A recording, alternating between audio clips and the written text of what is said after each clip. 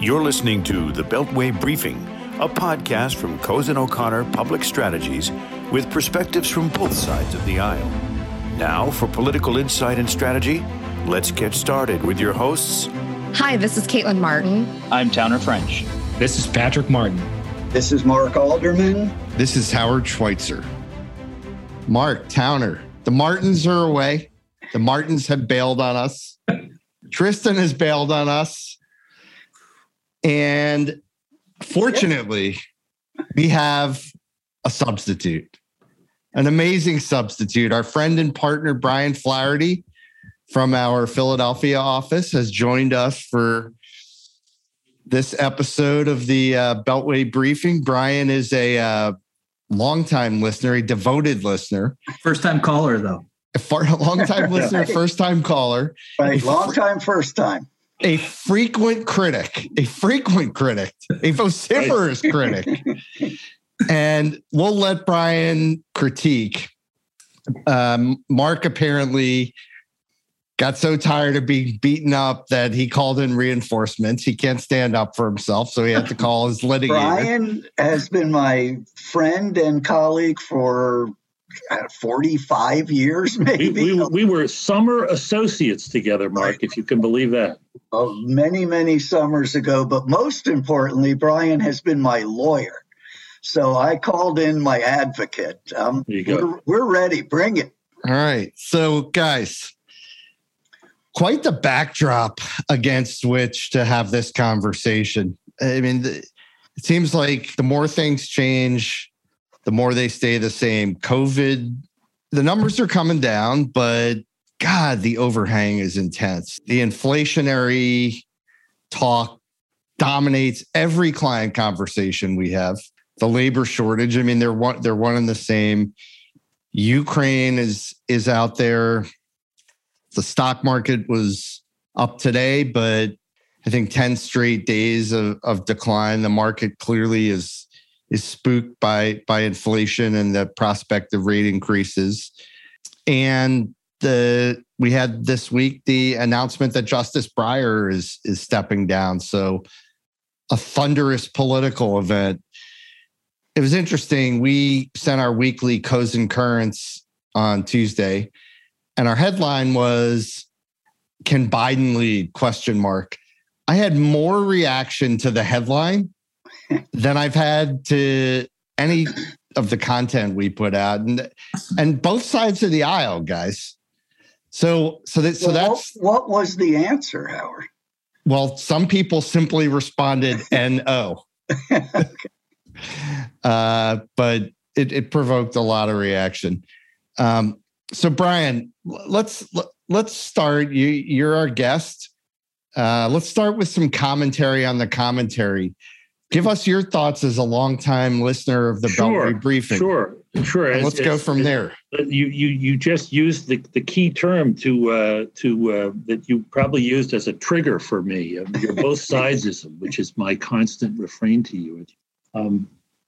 All of our listeners, all of your listeners should know. I am a regular listener, as Howard says. I listen to you on my little walks in the evening with my headphones, and I commonly have no choice but to write to Mark and complain about the both sidesism, what I call both sidesism. So I told Mark, well, look, I'm from not the Beltway, but the reality-based community, as opposed to the Beltway. And so he invited otherwise known as the main line, Brian? No. I'm from the People's Republic of Mount Airy, which is the different side of the river. Okay. But in any event, I think it's the reality-based community compared to the Beltway. Not just you guys, by the way, but the whole Beltway. And so you guys exhibit, and this is my constant refrain that Mark invited me to come on about, this insatiable need to talk about both sides, as if somehow both sides are responsible for the current political toxicity in the country. And my constant refrain to you guys, which I'll explain now, is that that's just lunacy. It's not both sides. I'm the first one to admit that not everybody of my political persuasion, which is clearly democratic and liberal, has all the wisdom in the world. And yet it's not even close when you come to balance who's really responsible for this. Howard, you frequently, one of my favorite things is when you trot out AOC as the problem on the other side. And the AOC may or may not be the most sensible person in the world, but she doesn't hold a candle to Donald J. Trump. So I of course agree with that. You do. And that's you're also one of your favorite lines. I hate Donald Trump. So, but that's really the point. Your party is led by a sociopath. Well, I mean, the guy is a sociopath. Hold on. Just let's be careful with the pronouns. Yeah. Well, because you can accuse me of playing both sides because I've actually worked for both sides. I know that. The ultimate expression of Howard's both sidesism is that he refuses to admit that he's actually a member of one political party. There's a good reason for that, Mark. Yeah, hey, but Towner, on the contrary, is a proud Republican. Right. So you can address your remarks directly to Towner. Well, I'll address these remarks to the many fine people in the Republican Party, because there are many fine people, but those people have to come to the realization that their party is led by a sociopath. A guy who suffers from a psychological condition that means he doesn't have a conscience. He's literally a criminal. And the most amazing thing is, while president of the United States, he actually tried to overthrow the government of the United States. And every once in a while, it's become so much part of the woodwork that we live with that you don't realize how unbelievable that is. And yet that's the guy. And then they say, well, okay, Howard, you usually say, well, it's just Trump. That's not really the whole, Republican Party. But the problem is, it is. I did some little research today. You won't be surprised to know. And my research showed me the following, that the Morning Consult polls from yesterday and the day before showed Trump 49%, the next guy at 14%, DeSantis. And it gets even funnier when you realize they run two polls now. Morning Consult runs two polls. One including Trump Sr. and one excluding him. And in the one excluding him, guess what the results are? DeSantis, 25%. That is for the nomination for the party, for president, 24. Trump Jr., 1 point behind him at 24. Brian, I will say, Trump Sr., they put in Trump Jr., and it still almost wins. It's Brian, remarkable. I will say, though, that means that more than 50% of the Republican Party, if given the choice to vote for Donald J. Trump for a second term or not, would vote for somebody else. And I think that is a metric that is remarkable, and we should be talking about that movement potentially away. Well, I'm not sure I follow that. In other words, because Trump only gets 49%, that means 51% would not vote for him if he got the nomination? They would vote for somebody else. They've indicated in that poll. Oh, somebody else for the nomination. Yeah. But who would they, but this gets to another point, which is, who would your run-of-the-mill Republican vote for if it's Trump versus Biden again? And I'll answer this. I have a lot of friends who are Republicans. Yeah. And they say, well, no, I hate him. I can't stand him. All right. Well, if it's Biden versus Trump, who would you vote for? And almost to a person, they say, well, I can't vote for Joe Biden. Just wouldn't vote. Which I say, I understand why you don't like Joe Biden in terms of policy. That's fine. You don't have to be a liberal. You don't have to be a centrist like Biden is. You could be a conservative, and that's fine. But you can vote for Donald J. Trump, who's a criminal who tried to you're not going to get any. The thing is, you're not going to get any argument from Towner or me. I'll speak for myself. You're not getting any argument from me about whether Donald Trump is fit to be president. I know that, Howard, and I appreciate that. Well, all I'm saying is that he is, in fact, the leader of the Republican Party. And then you say, well, okay, but there's other fine people in the party. For example, Nikki Haley, she's one of the favorites. She's classy, she's smart, and I agree with that. She is. I did a little research on her. Guess what? You just have to look for about 5 minutes. Here's what she tweeted out this morning or yesterday afternoon. If Joe Biden loved our country, he would step down and take Kamala Harris with him because the foreign and domestic policy situation is beyond dangerous at this point. I mean, that's silly.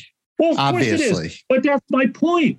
Here is the responsible person, the alternative to the responsible Republican. And this is the kind of stuff they're talking about. I do think the responsible thing to do if you're Joe Biden is to leave the White House, vacate with your entire team, and announce that you support a Republican to be in the White House to deal with foreign policy issues, because that's the most important thing that a president can do. Well, and Republicans do that well.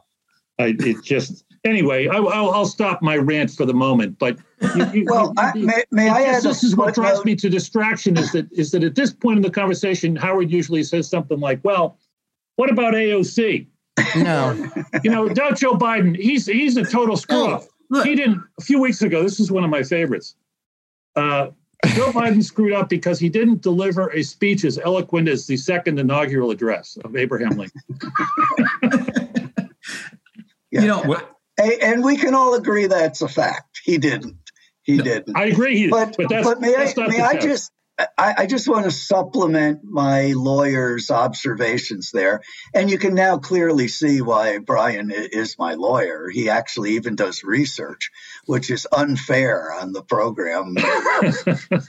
But may I just seriously, this is my very serious supplement to everything Brian said. Subtract out Donald J. Trump, the human being, if that's even what he is. It is a fact that a majority of the Republican Party believes that the 2020 presidential election was illegitimate and stolen.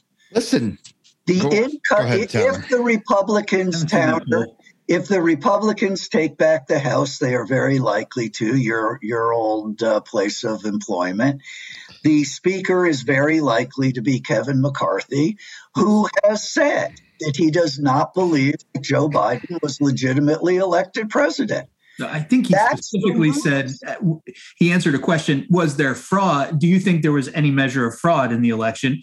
To which he answered yes. But the bottom line is that Republicans are caught between a rock and a hard place. I'm going to agree with you guys completely on this, because you know what? The leader, I guess, of our party is a guy who, Brian, thank you for pointing out, a majority of Republicans wouldn't vote for in the next primary, who was just the president of the United States. We don't have a leader per se. We don't have the White House, so we don't have a leader. Democrats equally in disarray in the first year, especially after a presidential election, when they don't hold the White House. This is a natural progression of a party working itself out. But the problem right now for a lot of folks is that turnout's probably going to be down in a midterm election coming up in 11 months, in 10 months now. And you're going to need your base to get through the primaries, which start the first week of March. We in Texas, the first primaries in the nation are the first week of March. We are 5 weeks away from holding congressional primaries in this country. And so if you think turnout's going to be super low because it's a midterm, and there's highly motivated Trump voters that are still going out to the polls, whether a fairly moderate Republican like myself likes that or not, they're still going out to the polls. And so you better find a way to win your primary, or we're going to go way far right, because all of these guys are getting primaried from the right. And that started 12 years ago, back during the Tea Party, that Republican members started getting primaried from the right. Democrats really only in the last 4 to 6 years have started to get primaried from the left. And believe me, you're not going to like where this is going for the Democratic Party, because I'm there as a Republican. I've seen what's happened over the last 12 years, and you got to do some serious acrobatics as a Republican to get through the primary and then yet still win a general. And somehow we've been mostly able to do it. And it looks like we might take the House back and Senate. I think your analysis is dead on, but that is the problem. You've just diagnosed the problem, which is that there is this thing that started with the Tea Party. I actually think it goes back further to Gingrich, but that's a separate point, where they've literally taken over your party. And now, it's a very rational thing to do to not actually criticize Trump, which is why literally nobody, almost literally nobody in the party, Liz Cheney and Adam Kinzinger, I think you say his name, the only ones, and they're being thrown out. That tells me that Trump, in fact, is the leader of the party, because when you have a party where nobody, even though you're right, 51% per the poll would support someone else in the primary. Nobody in the party leadership, the entire so-called responsible structure of the party, will say a word against him. That's pretty remarkable, and that's the problem. I mean, Mitch McConnell, Senate Majority Leader, he has not done what... Minority Leader, Howard, not Majority. Sorry, Minority Leader. It's okay. It's coming. Has not... That was a prediction on Yeah, Howard. exactly. Has not done... Maybe even an aspiration, since we know he's a closet Republican. He just won't say it. Has not done what McCarthy has done, what the House Minority Leader has done. He hasn't hugged Trump.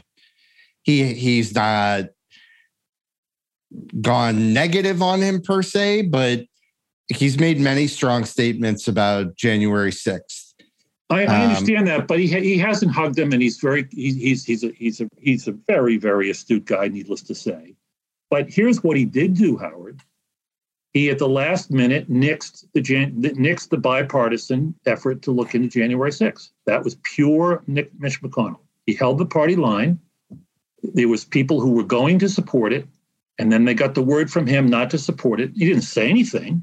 He doesn't go out and praise Trump the way McCarthy does, but he absolutely nixed that and turned what should have been a responsible, thoughtful, bipartisan effort to actually understand what happened when the president of the United States tried to overthrow the government, and he then turned it into what the Republicans are able to portray as a partisan review. Yeah, that was Mitch McConnell. But it wasn't necessarily Mitch McConnell. It was Susan Collins who was leading the line there. It was a number of others who you would sometimes we considered a Democrat for a while when Republicans had the majority. And it happened because the first iteration of the January 6th committee, while, mostly fair, was not equally divided. Subpoena power was given to the Democrats in that regard, and you were pushing for some additional reform. Connor, you're down there all the time. I just read the newspapers. That's not true. There was an agreement with the head of the committee and the Republican head in the House worked out a deal where there would be no subpoenas issued unless there was a bipartisan vote. And that was the proposal that they turned down in the Senate because Mitch McConnell pulled the line. That's it just was a not fact. fully bipartisan. It was not split down the middle. And at the end of the day, there was an agreement that no subpoenas would be issued unless there were Republican support. Problem with this country, deck chairs on the Titanic, talking about whether it was Mitch McConnell or Susan Collins. Let me go back, if I may, Towner and Howard for that matter, but Towner will at least admit to it. Towner, is it a fact that a majority of today's Republican Party, according to all public opinion polling, does not accept the legitimacy of the 2020 election? I haven't seen that polling. Look, if less than 50% are willing to vote for Donald Trump in a primary, then I'm not quite sure that we're there with the illegitimate. That's only because Mark, it is indisputably troubling that people believe that the 2020 election was fraudulent. We could talk about that all day long. It is wrong. It's delusional. But it is the majority view of the minority party. Mark, what do you want me to do about it? I'm certainly not a Democrat. Where am I to go at this point? I am much more policy aligned with Republicans. I do not believe the election was stolen. There was illegitimate fraud in the election. But, at the same point in time, look, when Trump was president, he put a whole lot of agency heads in that did a lot of policy work that I really liked, quite frankly. And Biden's not doing any policy work that I like in any way, shape, or form. And so, there's a whole host of us Republicans who are left without a land that we'd like to find in the middle somewhere. And I would argue, Towner, a whole host of people in general. Yeah. Mark, you like to try to push me to a certain place, and I won't be pushed because I'm effectively a man without a party. And I'm okay with that. Like, why do I have to be one or the other?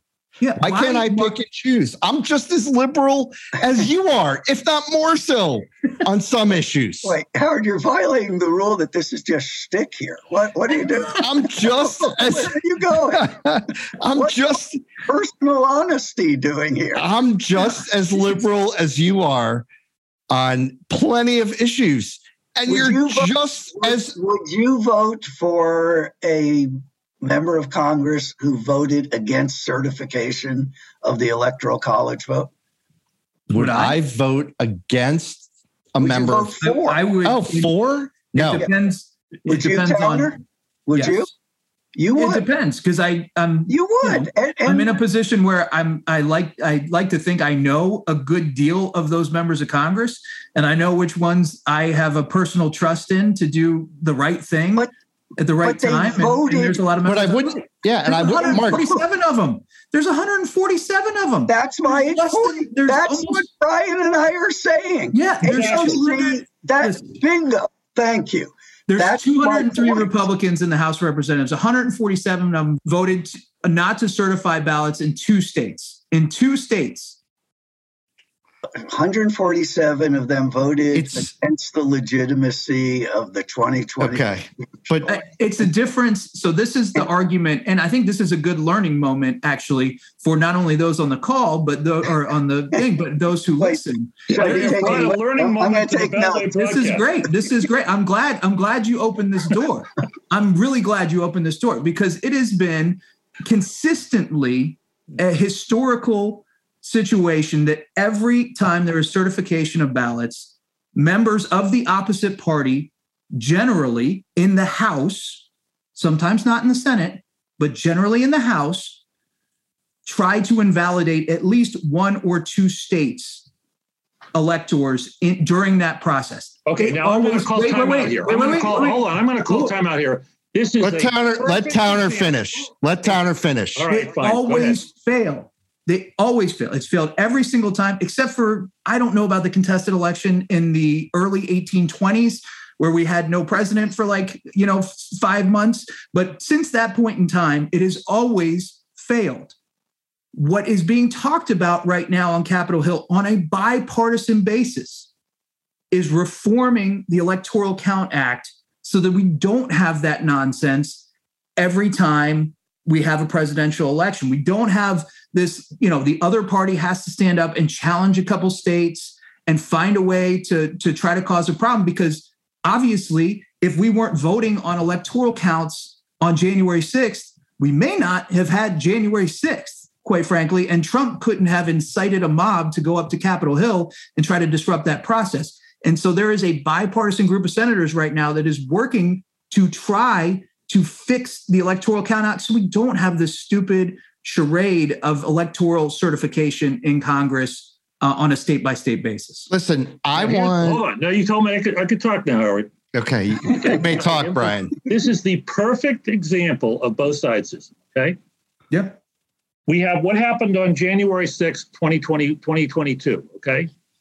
A presidential-inspired riot, assault on the candidate with hundreds of people in the Republican Party voting not against certification, scores, I think, of senators, maybe not scores, but many senators as well voting against it.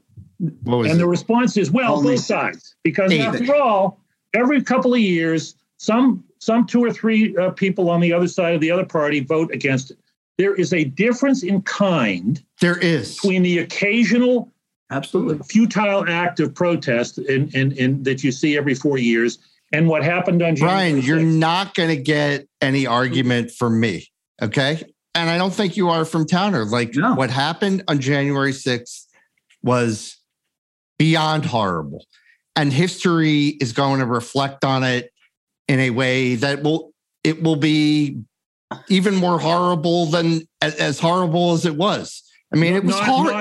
Not if the leadership of the Republican Party in power right now has anything to do with it. It was horrible. And I blame Donald Trump. I never wanted Donald Trump to be president. I think Donald Trump is horrible. Okay. Donald Trump was the president. He's no longer the president. And we have to move forward. And we all want President Biden to succeed. Do you think he's doing a good job? I don't think he's getting everything right. I don't think he's a complete screw up the way you guys talk about him. No. I don't think he's a complete screw up. He has a job. His job is to lead. His job is to move the country forward. That's what we need. That's what we need more than anything is direction for the country. And you called him a centrist earlier. He's actually not a he's a centrist in the sense that he's always moving where the Democratic Party is moving. But the Democratic Party has moved leftward, and he's moved leftward with it. He is not a centrist or a moderate. He's an institutionalist. Most people in this country are in the middle, as I always say. Most people are fundamentally in the middle. They want moderation. And unfortunately, with the way he's governing, he's going to where the Democratic Party is. He isn't making the Democratic Party go to where he is. He's the president. He has to lead. He has to set the tone, and he's letting other people set the tone for him. Now, COVID is obviously, he can't control a virus, but there's a lot that he can control. And why aren't we talking about that as opposed to Donald Trump? He's not the president. Thank God. Well, no, Howard, I agree with you. Look, I understand. I'm not going to sit here and say that Joe Biden is the greatest president since Abraham Lincoln or FDR or something. Of course he's not. But I will say that I listened to this podcast again, and you would think that he is really performing horribly, listening to some members of the panel. So I would say to you, well, the guy did manage to do something that I think at least the last two presidents tried and failed to do, namely pass a once every couple of generation infrastructure plan. That's pretty good. Yeah. Not the only thing he did wrong. He's messed up some things, but I just don't think he comes anywhere near to be the kind of failure. But here's the problem. That's not the standard. He took all of his winnings on infrastructure and he pushed them in on Build Back Better, and he lost the whole thing. And he's still walking out of the casino with no money in his pocket. Well, I don't call no money the infrastructure plan. But look, you guys are the insiders down there. I don't know retail politics or that kind of stuff. You guys look. Hey, the Supreme Court is going to bail him out in a big way, though. I was just going to say he has a Supreme Court nomination. Yeah, let's talk about that. That's not no money. Yeah. That is, in fact, the most valuable currency that a president has. And I agree. As a political matter, we're going to talk in a minute about what Towner thinks about the commitment to nominate an African-American woman. But as a political matter, this nomination could not have come at a better time for this president. So how does it play itself out? I mean, he's committed. He's going to name a person by the end of February. And well, you're allowed to say it. He's going to name an African-American woman. He made that commitment during the campaign, and he has reiterated and reaffirmed that commitment in recent days. That's great. So he's going to name an individual. He's going to nominate somebody. And how does Mitch McConnell look at that, Towner? I think. Well, first of all, we need to know. Can we ask how Towner looks at it before we get to Mitch McConnell? This is my favorite part of a Supreme Court nomination, is that everybody has to make a decision as to whether or not they're going to vote for the individual before they even know who it is.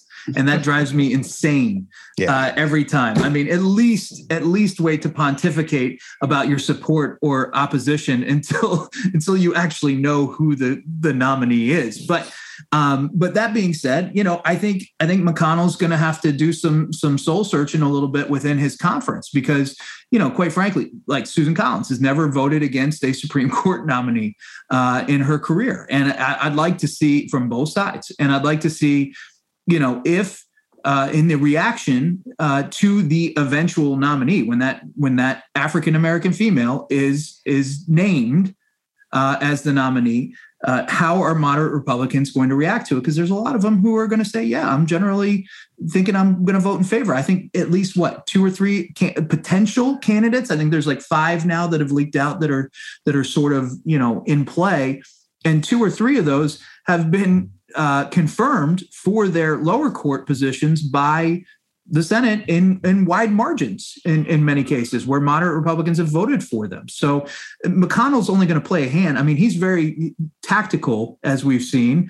I think a lot of people don't like him because he's so tactical. But if he doesn't have 50 votes to be able to put pressure on, I don't know, who knows? If Manchin came out tomorrow, he's made positive comments, but if Manchin came out tomorrow and said, I don't know how I feel about a Biden nomination, I think the collective head of the Democratic Party would absolutely just explode and the whole Capitol would come crumbling down. But I think this is going to play out whereby they're going to try to spike the football as much as humanly possible on the Democratic side. And at some point, I think McConnell's going to get out of the way because the last thing you need to do is get posterized here right before we head into the midterm elections. He's been tactically keeping Republicans out of losing situations and letting Democrats, continue to step on their message. I think they both sides try to run on this issue.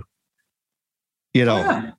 Oh, absolutely. Biden gets his nominee through and McConnell goes to the Republicans and goes to their base and says, this is why you need to come out in November. Yep. And about it. I mean, at 2 Atlanta seats, if Trump hadn't lost his 2 Atlanta seats with the 50 vote requirement, I mean, we'd still get what would happen. It's not like a justice has never gotten through when the Senate's controlled by the other party than the president. It's just that it changes the politics around the nomination. Absolutely. I mean, we can't actually stop confirming people. Well, I guess that leads into this you point. might ask Merrick Garland's opinion of that. I was just going to say, yeah. But that's a different that's a different scenario. It's always different with both sides. I didn't like it, but it's a different scenario. Well, what was the scenario? The scenario was they had the power to do it. And if it was a 51-49 Senate, they'd do it again.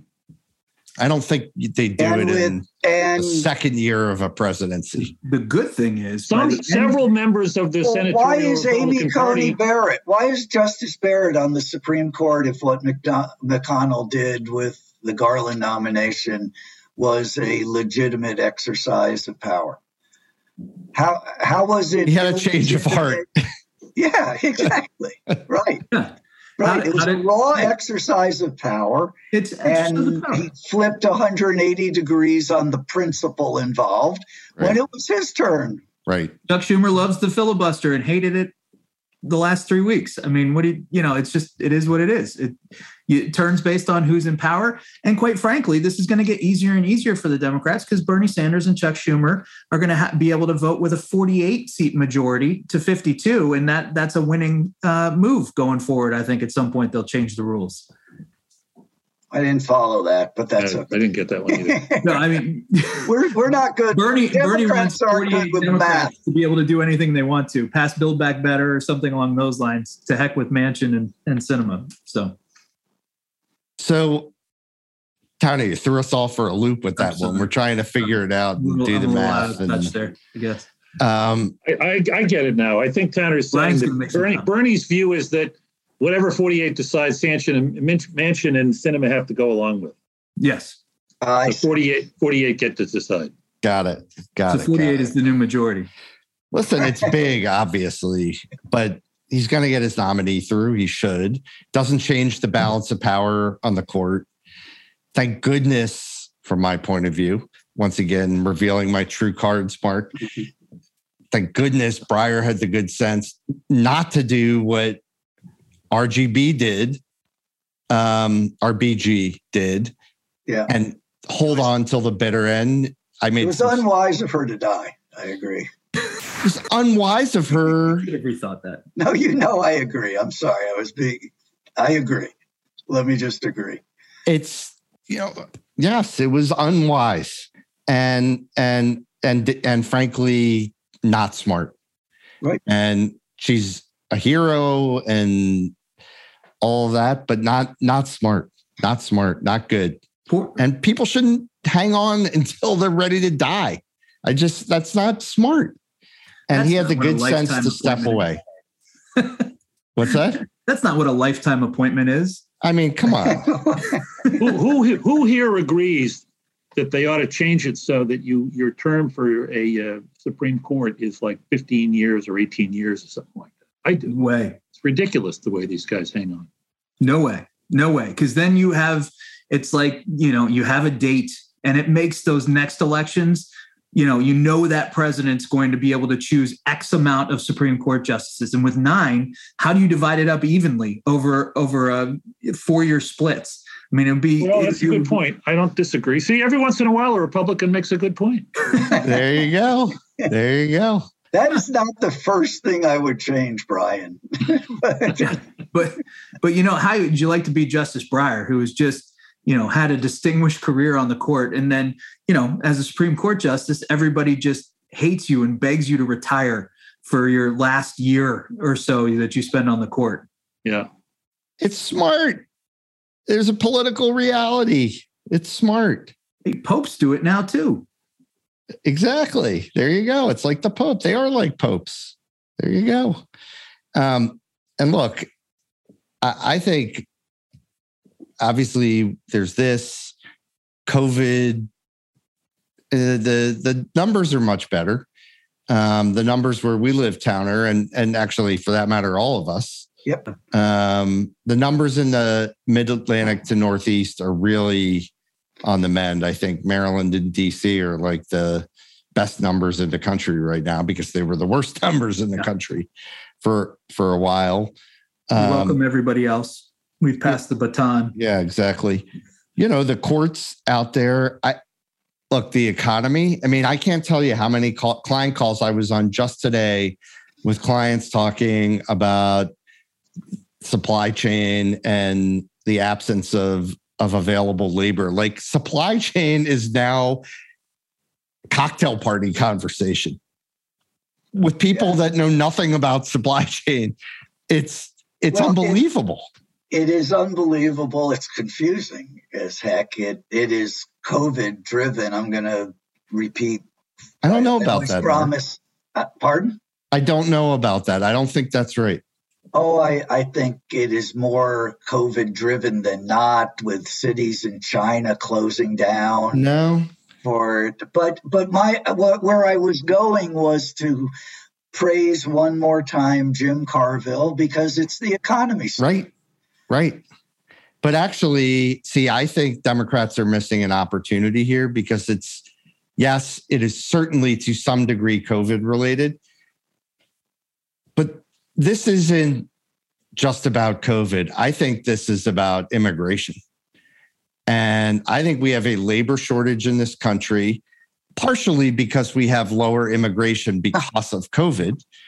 But I couldn't agree more. I had a text exchange with a little edge to it with a client this week who was complaining because the Biden administration is closing the borders to unvaccinated entrants. And he was complaining that we are 118,000 truck drivers short every day. How can this be a good idea? And I did, maybe not as politely as I should have, remind him of his opposition to all immigration until he needed truck drivers in his business. Yeah. I mean, that's legit.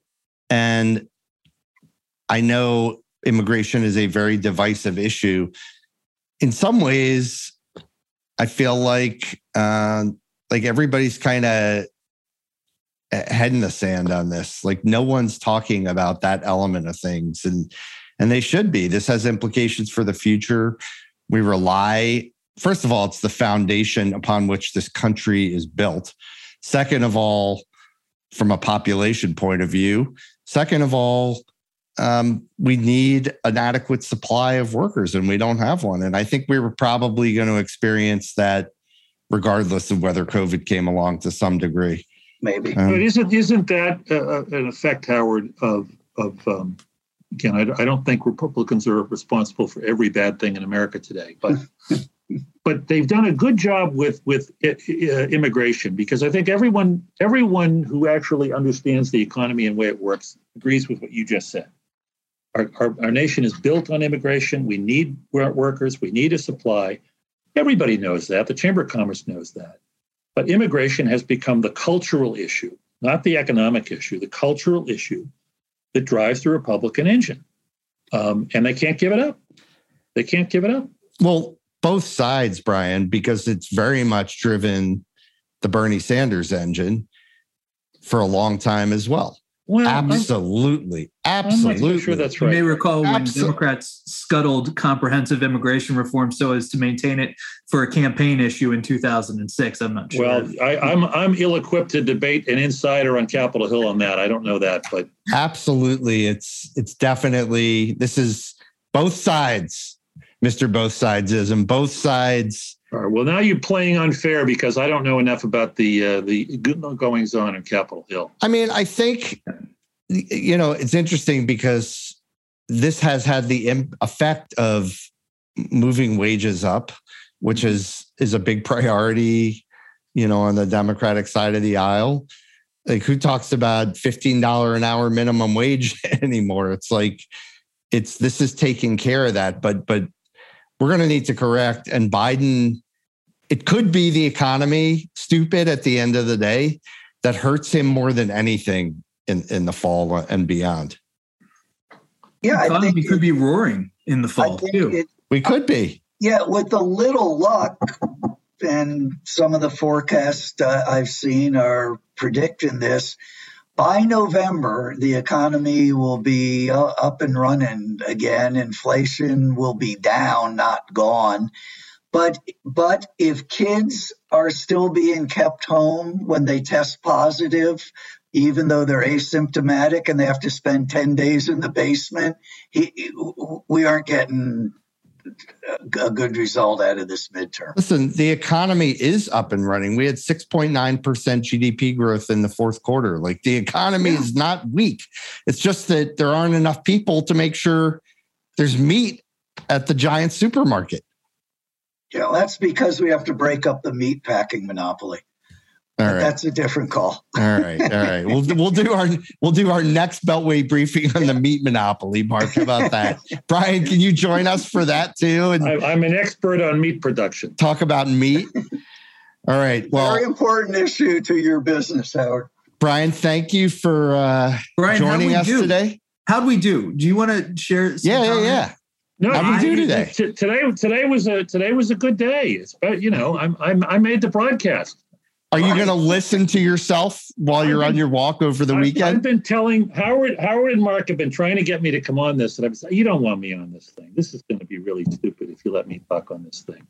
And Mark finally persuaded me. After Howard called me out for being a coward for not coming on. I thought he called you out for fomenting a civil war. Yeah, I think it was something about that. Something about civil wars and Abraham Lincoln and the second. That put you over the top. But this was great. Thanks for coming on. Thanks for bringing some, I don't know about realism, but reality. The reality-based community. There you go. Anytime you want to report from the reality-based community, give me a call. we should have a correspondent that we go out to in the middle of our podcast. Brian, give us the dose of reality. That's right. Well, guys, enjoy the snow, and we will be back next week. Thanks for joining us, Brian. Thanks, Mark. Thanks, so long. Thanks, guys. Thanks, Howard. You've been listening to The Beltway Briefing, a podcast from Cozen O'Connor Public Strategies with perspectives from both sides of the aisle. Please subscribe to our podcast so our episodes are automatically sent to you when they are released. The Beltway Briefing podcast has been produced by Hometown Podcasts and Audio, Washington, D.C.